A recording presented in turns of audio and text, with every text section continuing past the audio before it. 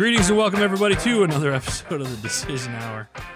I am your host, Adam Bird, and I'm going to bless you with a very special gentleman, somebody who I'm honored to call brother.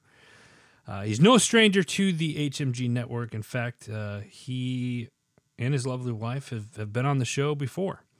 My brother John is going to come on, and we're going to start. John and I has agreed to come onto the show for the next several episodes, at least to start off. And John and I, we're going to do a series called "Let's Have a Conversation." So, without further ado, all the way from others across the pond, John, how are you, my friend? Hey, I'm doing very well, Adam. Thanks for having me on.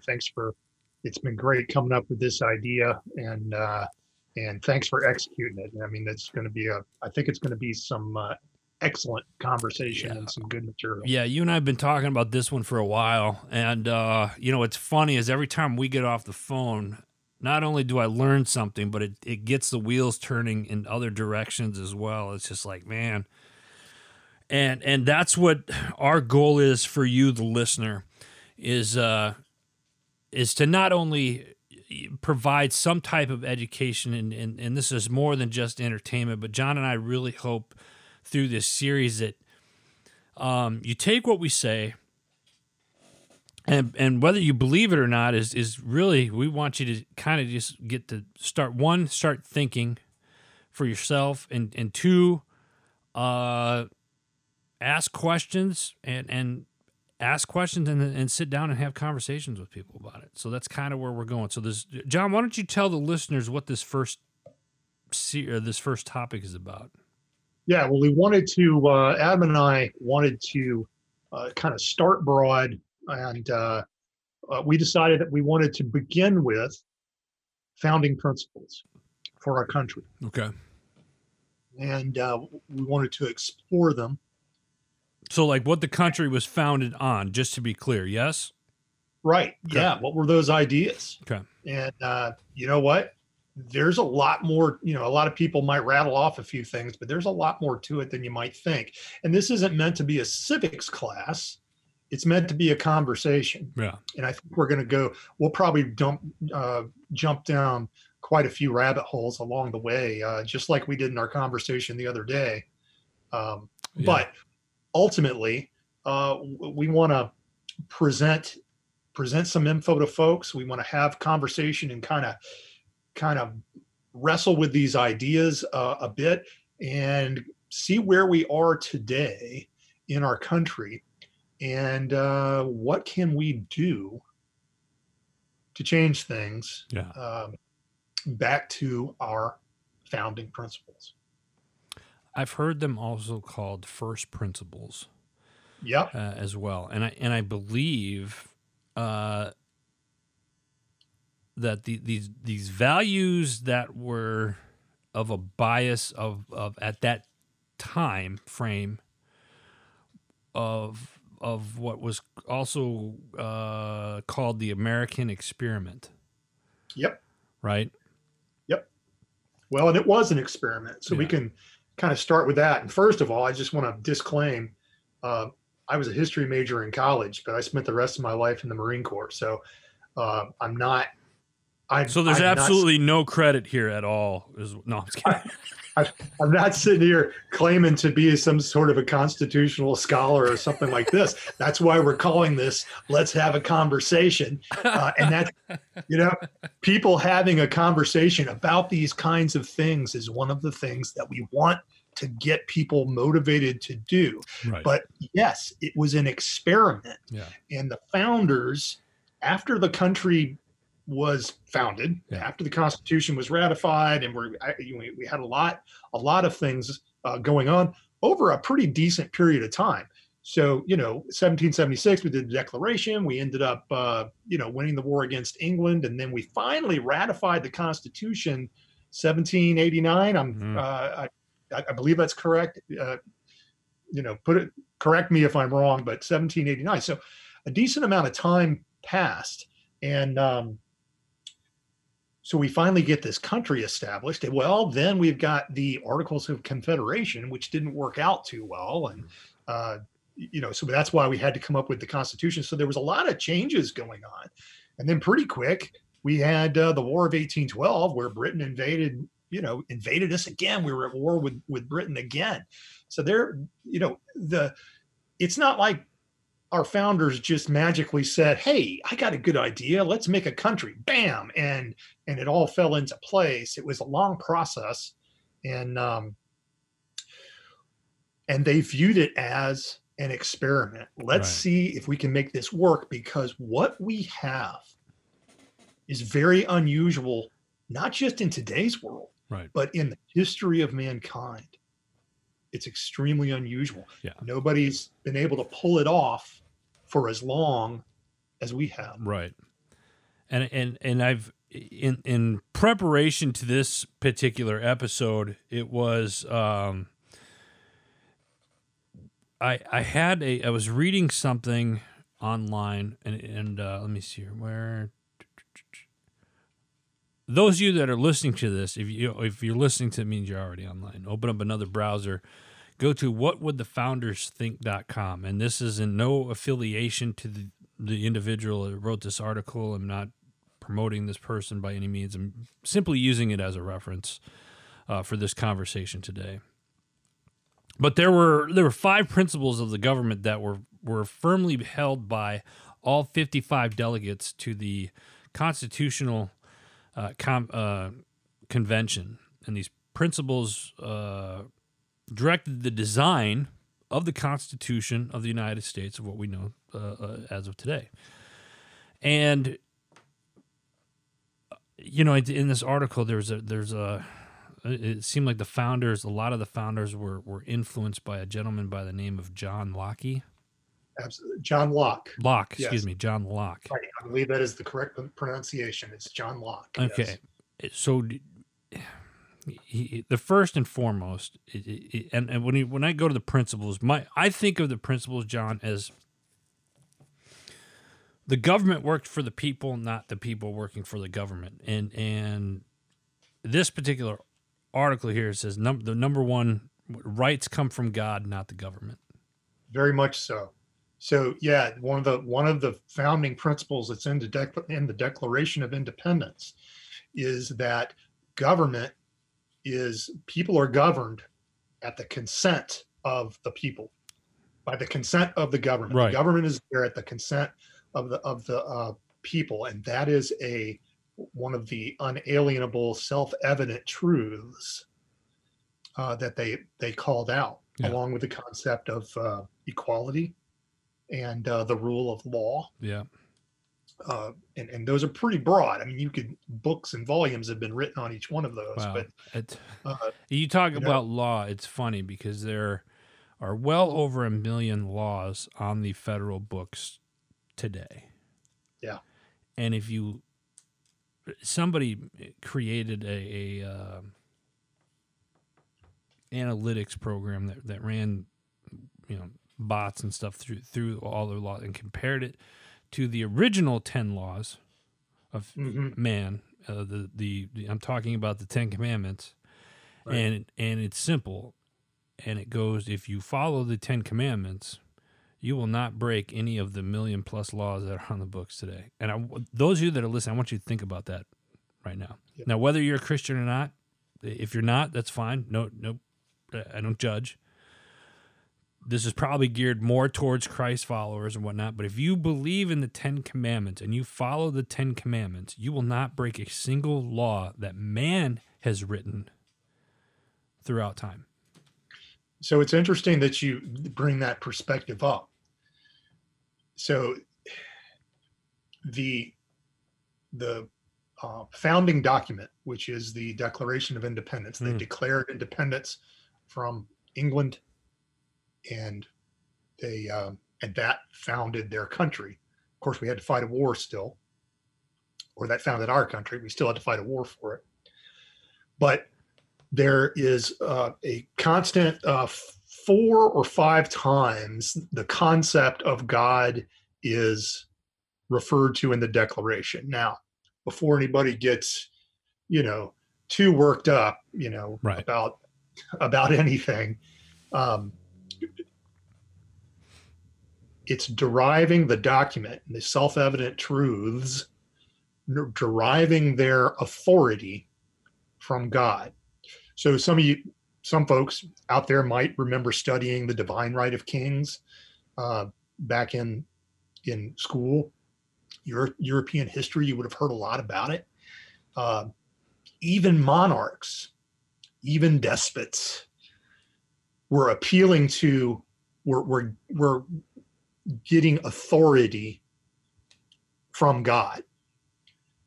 So this goes in a lot of directions, but I think it's very important to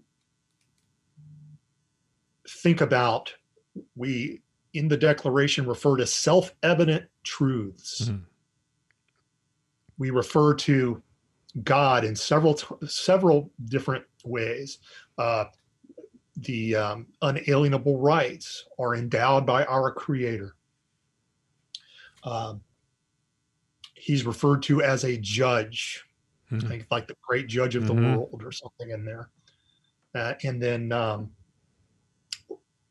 at the end, I think the last reference to him is as divine providence, and that is in a pledge that the founders, the people who signed the Declaration of Independence, made to each other before God, and they pledged their lives and their sacred honor to each other, and with the guidance of divine providence, et cetera, et cetera. But it's interesting that you bring that up, because it's actually very important.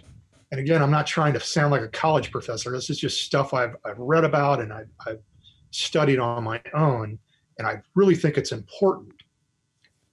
When in our founding documents, when we're talking about self-evident truths, we're talking about a universal, unchangeable truth, and that is it is derived from God, divine providence, the judge of the great judge of the world, or I'd have to look it up, but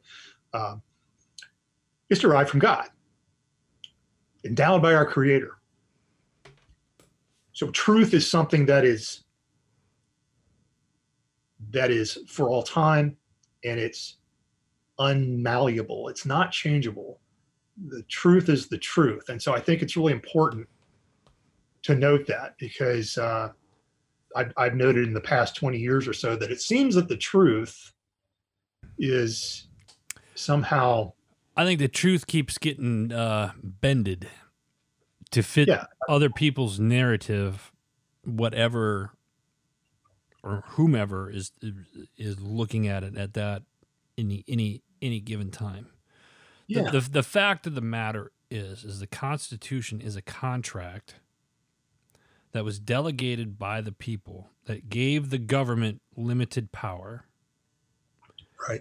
In short, it's the government works for the people, not the other way around. And Absolutely. the last, I don't know, I'd say 30 years, at least as long as I've been alive, that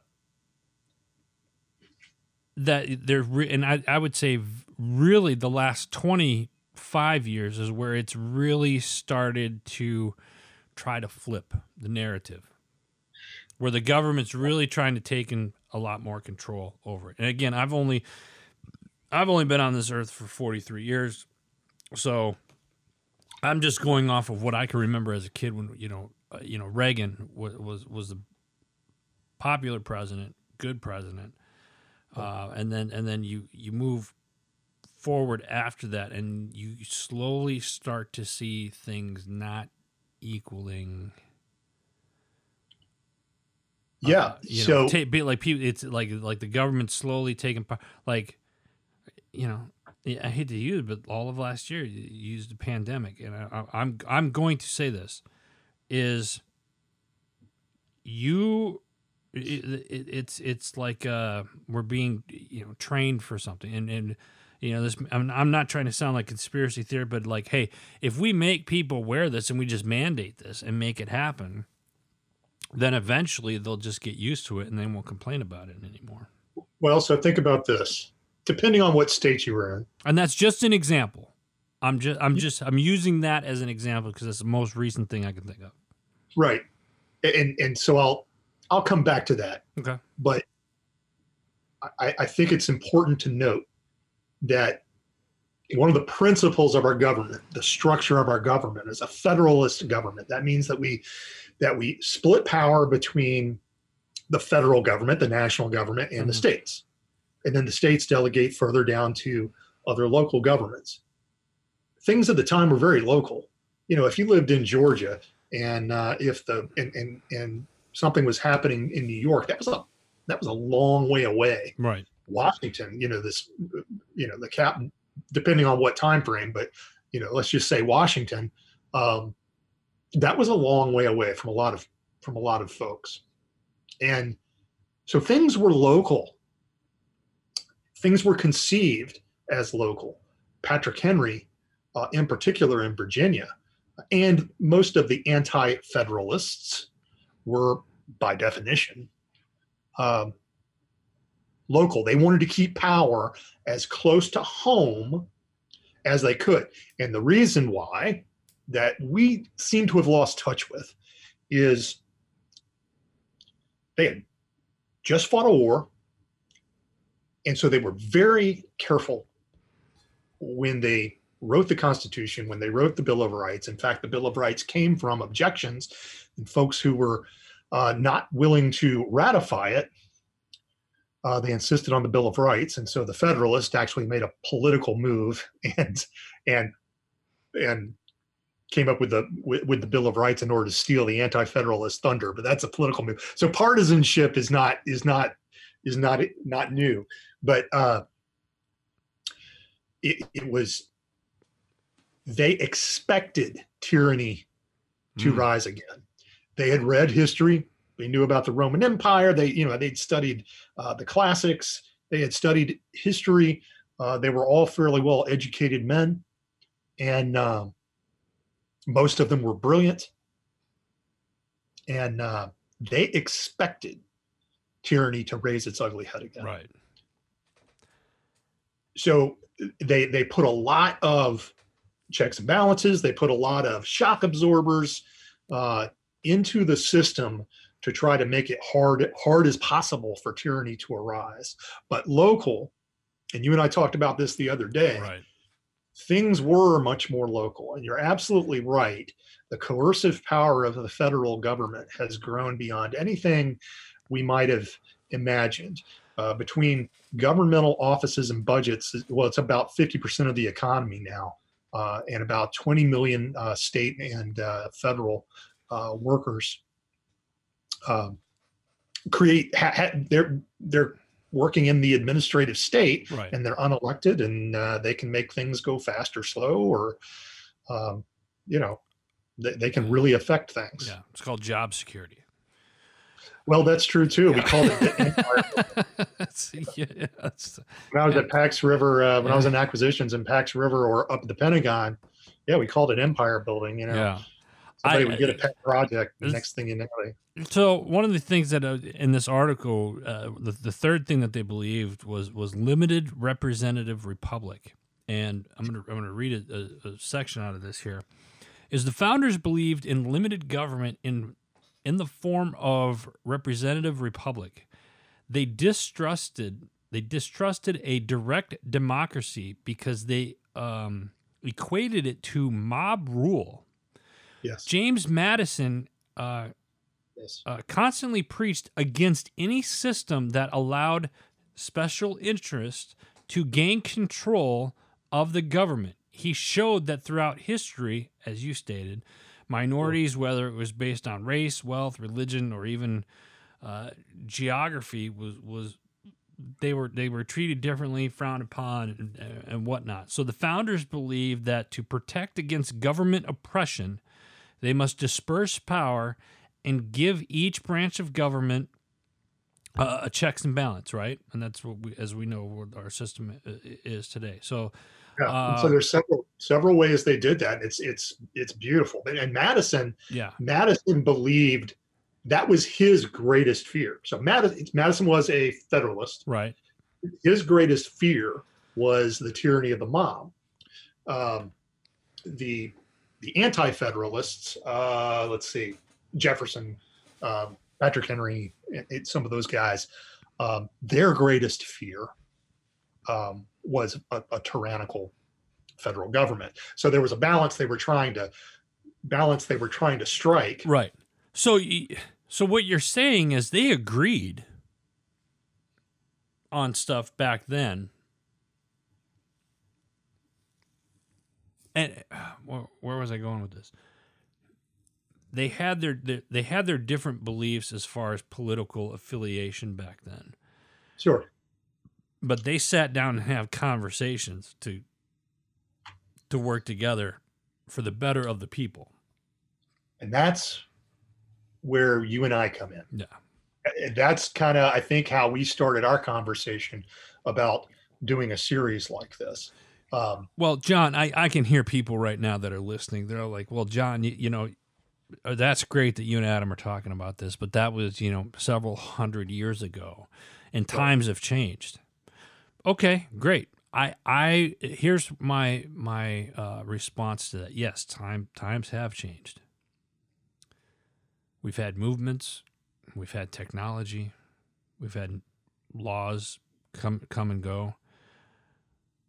But the thing that I think that has changed the most from today, as we sit here and record this, to 200 plus years ago when this took place, is that the government has a lot more control over our lives now than they did back then. Without a doubt, the coercive power of the state is tremendous. So I can think back to when I was just about to turn 18, and the drinking age in the entire nation, to my knowledge, well, at least the states around, the most states, the drinking age was 18 years old. Right. And the federal government came out with a mandate, not exactly a law, a mandate that drinking ages be changed to 21. Right. And as coercion, they tied federal highway funds to it. So all of a sudden, they're taking back millions of dollars in federal highway funds. All of a sudden, states get in line. Next thing you know, they're just 21. It's so that's kind just of you scratch my back, I scratch yours kind of a thing. So it's basically meaning, and let me explain what I mean by that. So the federal, if the state asks for something, then the federal government be like, great, we'll give you that, but you're going to give us this, and it's almost a. It seems like nowadays that the federal government just has everything, and they use everything as a bargaining tool. I honestly feel like, that the federal government does not have our best interest in the majority of things, and I say that is, you know, we're military veterans. We both have children that are getting ready to go into the military. Some that you have one that's in the military currently. Yep. Do they have our best interests, or are they doing this to line their own pockets? Well, now that's a whole debate, right? My answer to that is hell no. The federal government does not have it doesn't have a soul. Right. It's made up of people. But what I'm trying, and I say all of that to tie that into what our current topic is today, which is the founding principles of everything. You know, the what was it? The National Guard was started in like 1675, 1635, whatever it was. I should know better. But you didn't have people out there picking a fight, doing this, doing that, playing Big Brother across the world or anything like that. And more importantly, you didn't have the federal government coming into, well, I guess at the time, North Carolina, South Carolina, saying, this is what you're going to do. You had the states telling the people, hey, this is where, and I think that's what we need to go back to now. We have to do a complete I want to say mind shift, but we have to get in the mindset of getting involved at the local level, Yeah. then at the state level. And that's how we start getting this country back on track with what our founding principles were Yep. originally. Yeah, 100%. And I would go a step further and say, I try to do this. I fail often, but take a look at yourself first. No kidding. Govern yourself. Yeah. Govern yourself and control yourself first.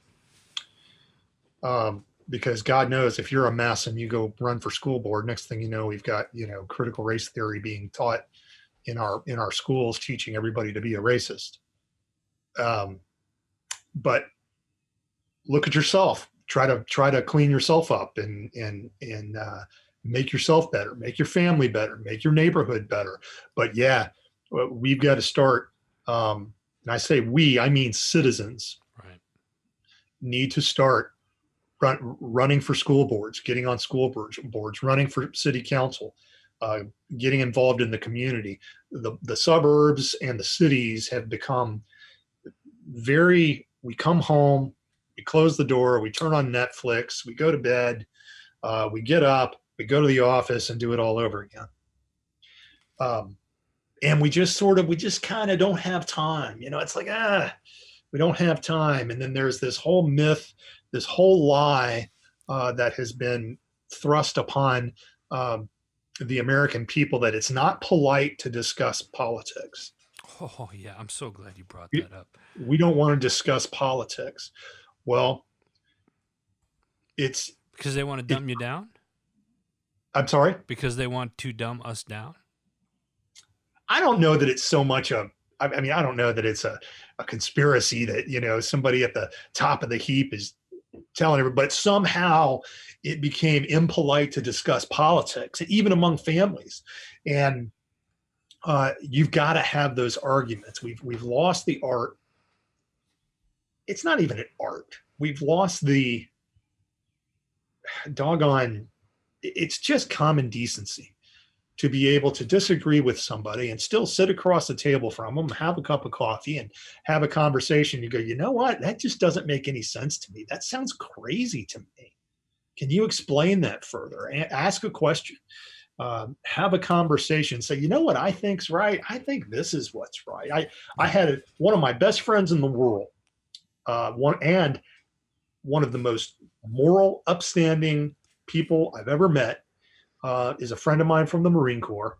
And many, many years ago, 95 or 6 or something, we were broken down in DC. Our helicopter broke down and we were stuck, and we had this great conversation over beer. And I found out that he was an atheist. And I'm like, really? And so we had this great conversation, which we completely disagreed.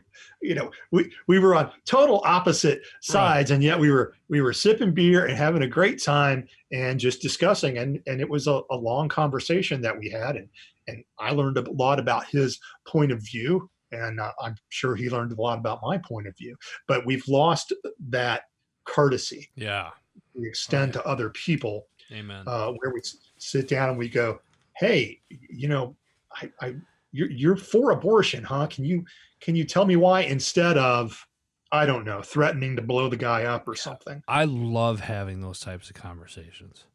Yeah, I absolutely love it because it's very educational, and I look at it as like you call it common courtesy, and it's just showing respect to somebody else. Meaning, it's okay that you don't, like John and I probably don't agree on everything. I don't know. We haven't explored probably everything yet, but there's probably certain things that we don't agree on. But I have so much respect for this man that I'll sit and I'll listen to it because I learned stuff from that. And that's how we as a society learn, is that we have to, it's okay. Listen, this isn't a perfect world. It's not rainbows and unicorns and all that other bullshit, right? It's people disagree, and that's fine. It's how you handle yourself when you disagree with somebody that's going to determine what happens moving forward. I'll give you an example if I can real quick. A friend of mine that I worked with at one of my corporate jobs, older gentleman. I say old. He's older than me, he's old enough to be my dad. Right. He just happens to be black, and we've gone to lunch. We've gone on trips together, and when everything kind of kicked off last year, he started making these posts on social media, and I was like, man, that just doesn't seem like his character.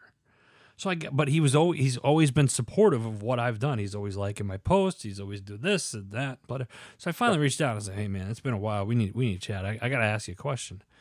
Help me understand where you're coming from with your viewpoint, and help me understand your viewpoint because you being a black man looking at what's going on in the world today.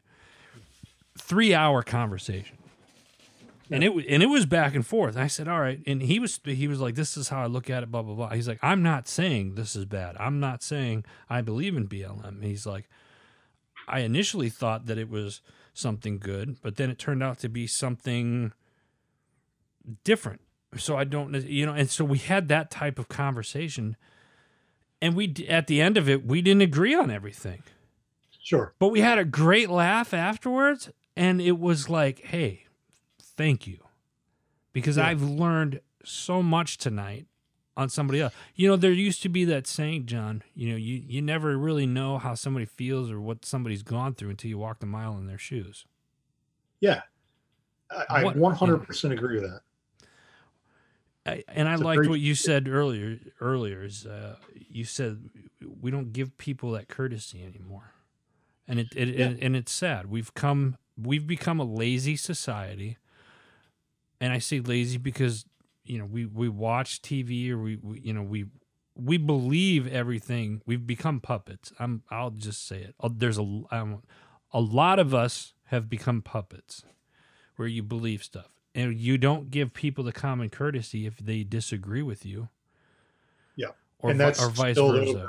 Yeah. It's spilled over onto the national stage as we've seen where there's no discussion. So one of the things that, and this is just a personal anecdote, that in the wake of the 2020 election, there was a lot of questions being asked about whether or not that election was conducted properly in a lot of states. Yeah. And I found it,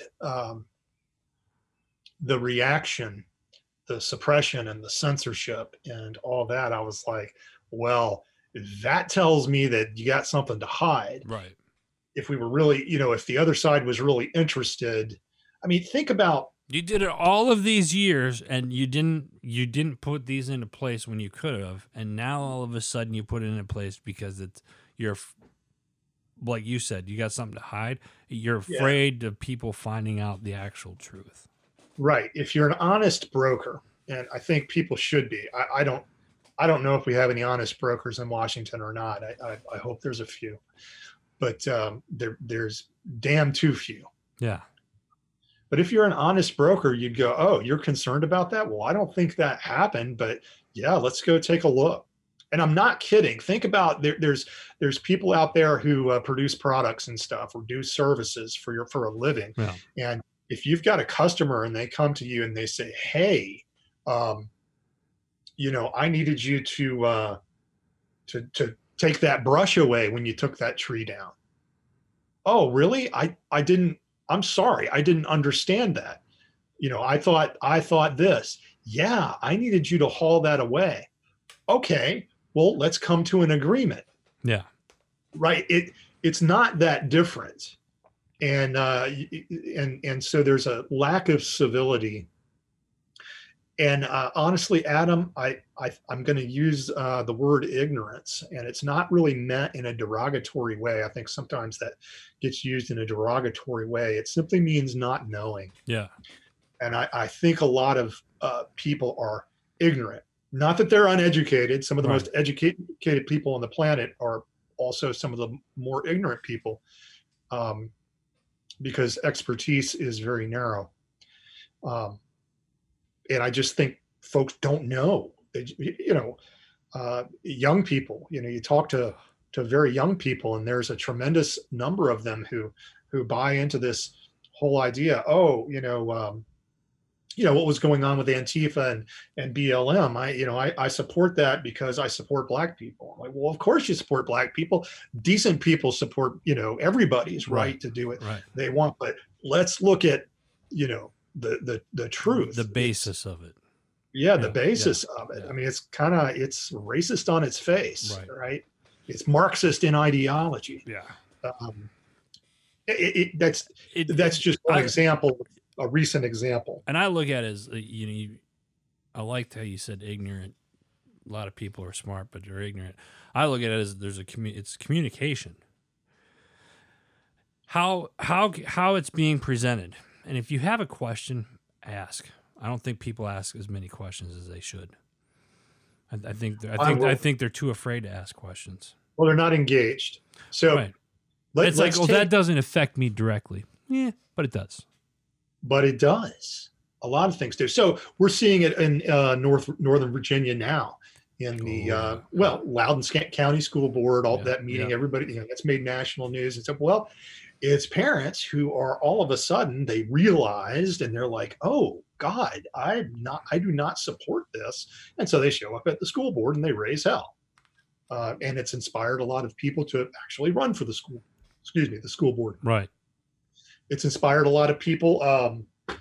Retired Navy SEAL. He was in that movie, Act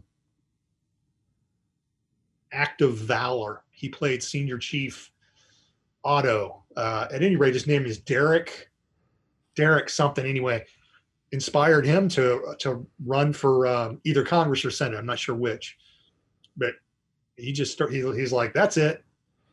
I don't like what's going on. I'm running. So people are, they're starting to get engaged, but that's part of why I wanted to have this conversation with you on, Heroes Media Group, to try to inspire some folks to get involved. Because a lot of times, I'll have conversations with people. I write a lot of articles about leadership and stuff.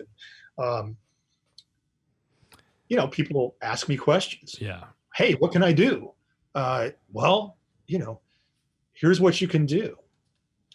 There's a lot of things you can do, but honestly, try to educate yourself as much as you can about our founding principles and get yourself armed. I want to say something real quick, John, because you said educate people, and I want to be clear on something. When you educate yourself, don't read one article and just assume that that's what it is.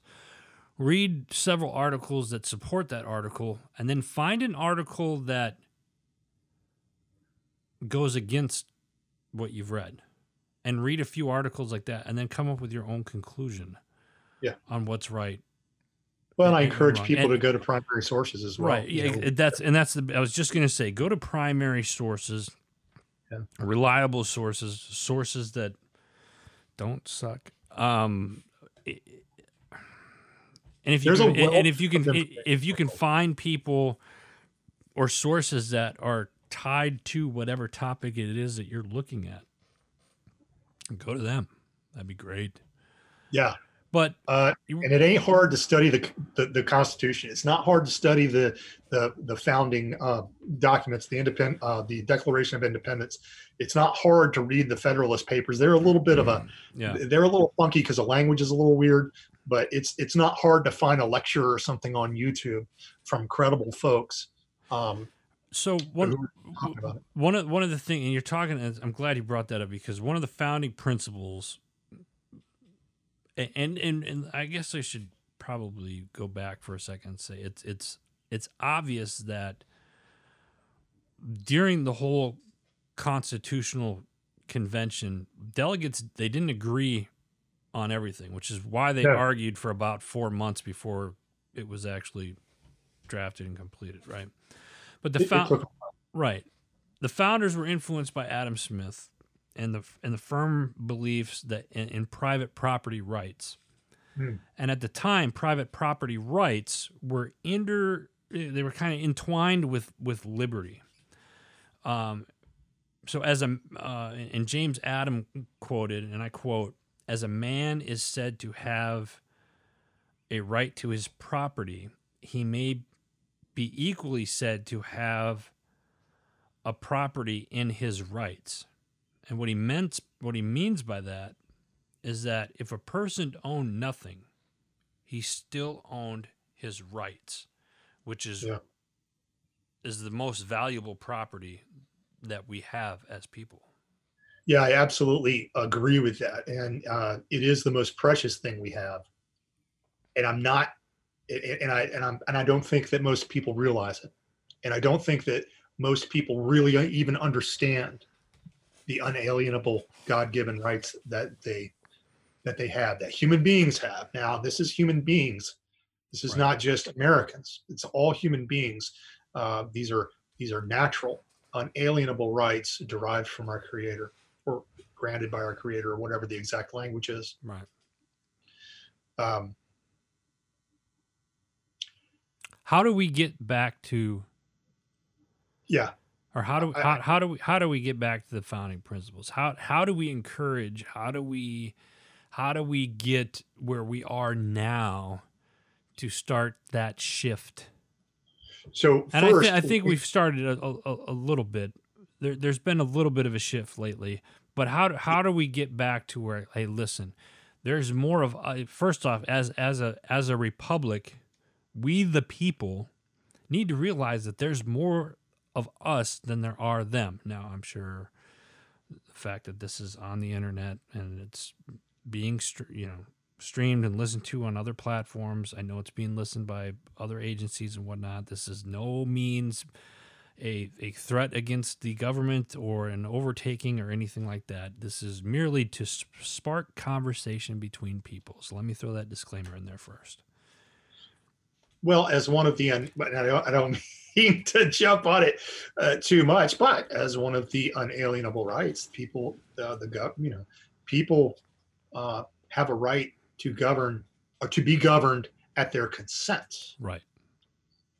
And that's one of the grievances that was listed against King George in the Declaration.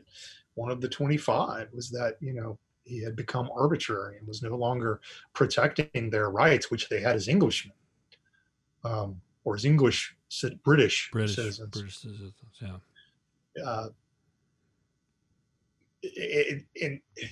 God, I've watched lectures that are 2 hours long on just a few sentences of the Declaration, but you ask, how do we get back to it? Honestly, I think it comes down to the individual, which is wherever this all starts, right? Because each individual human being is endowed by their Creator with unalienable rights. Among these are life. What is it? Life, liberty, and the pursuit of happiness. Mm-hmm. Happiness. Yep. I think I got that right. Let me see. Yeah. I just want to make sure. Yeah. Life, liberty, and the pursuit of happiness. And the pursuit of happiness not being in some hedonistic manner. Happiness meaning that a person has the freedom to pursue what they want in order to fulfill themselves and to better themselves and their family and their loved ones. Basically, to do what they need to do in order to try to make a living, in order to make their way in the world. But how do we get back to it? So I said, it starts with the individual. I honestly believe that people need to take an hour, just an hour, watch a couple of videos on YouTube because it's a great resource about the Constitution and some of the meanings behind it, about the Declaration and some of the meaning behind it. It doesn't take that long. You don't have to have a master's degree. This is not rocket science. Right. It's kind of rocket science what the guys did back then. It's amazing, the government that they put together, the blueprint that they laid out for us. But I think we just, educate yourself just so you know at least the slightest bit what you're talking about and understand. And then talk to someone else. Go on a podcast with Adam Bird.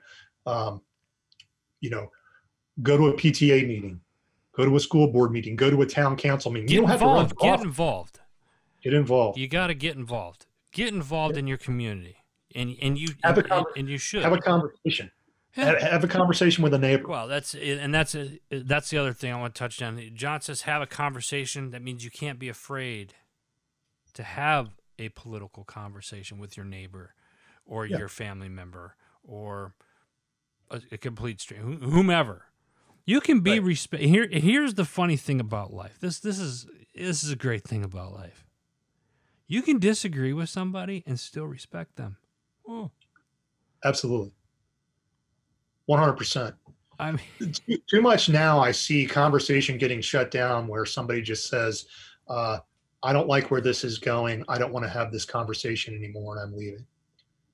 That's how things never get resolved, folks. Well, and I had I had something like that happen not too terribly long ago. And we were having a conversation about something, and it was political or at least peripherally political. And they said, well, we're just going to have to agree to disagree. And I'm like, you don't even understand what we're disagreeing about.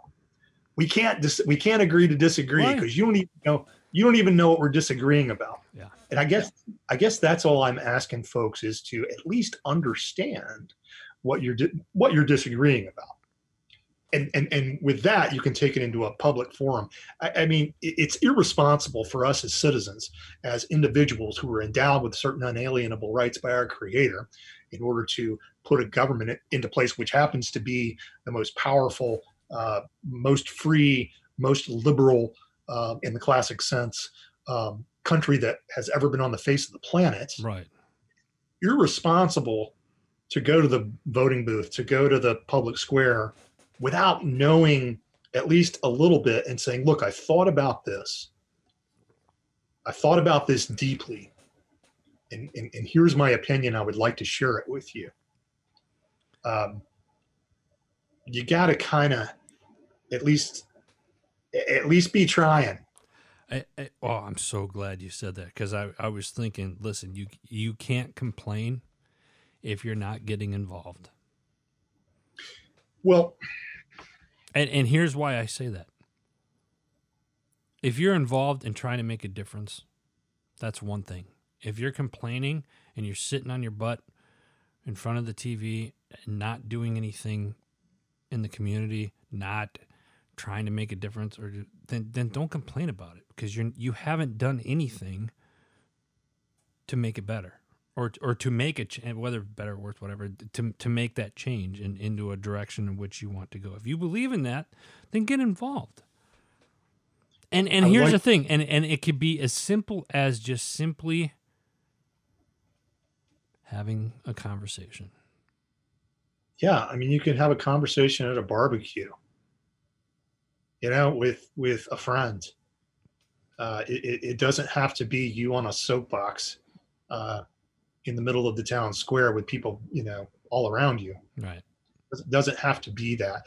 I think people have, again, back to our, the suburban life in particular, the city life in particular, where people are just, they're detached from those around them. They're not connected. There's not conversations happening across the fences. Right. And I think that's problematic. And we see it.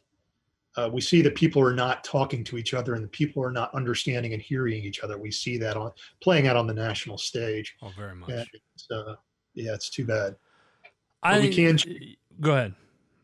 Well, I was going to say that post-World War II England, Winston Churchill was soundly defeated by the Labour Party, by socialists. That's a whole nother topic in itself. Well, no, absolutely. But he fought and fought and fought, and was able to win it back and dismantle some of the really, really bad policies they had put in place. And then Margaret Thatcher came in the 80s and really put the kibosh on the socialists. And I'm sure they've snuck back in since then, but it's an ebb and flow. In other words, it's not all over, but I believe that we are really close. And I don't say that to be dramatic. I say that because we see, well, let's just look at the COVID pandemic. Most of America was under house arrest so we didn't have freedom of assembly. Couldn't go to church because of freedom of assembly. So you couldn't practice your, freely practice your religion. Had to wear a mask everywhere, which had to wear a mask, which I'm not sure what that falls under, but it ain't right. Right. And we've seen freedom of speech has been under attack for quite some time. Oh, censorship. We saw a lot of censorship. A lot of censorship, Fourth Amendment violations by the government spying on cell phones and American citizens, right? We know that this is occurring. Tucker Carlson announced not too long ago that the NSA, I believe it was the NSA, he said, they found out had his texts. And yeah. Well, that's another can of worms. I'm writing that one down because I want to have a conversation on that part later. Yeah, but we couldn't travel. Right. We lost our right to the pursuit of happiness because we lost our right to property, in the sense that many Americans were not allowed to go to work anymore and lost businesses, lost home. And I think what John's really trying to say here, folks, is that everything that's happened, even just recently in the last 18 months, everything, none of it, all of it goes against the founding principles.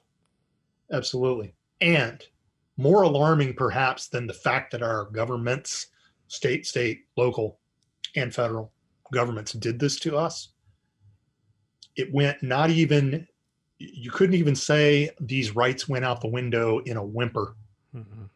It was overnight. Nobody stood up. Nobody did anything. Nobody really. As a listener, this is why we have said in this show, get involved. And that's why I'm pushing, get involved at the local level, because the government works for the people, not the other way around. The states,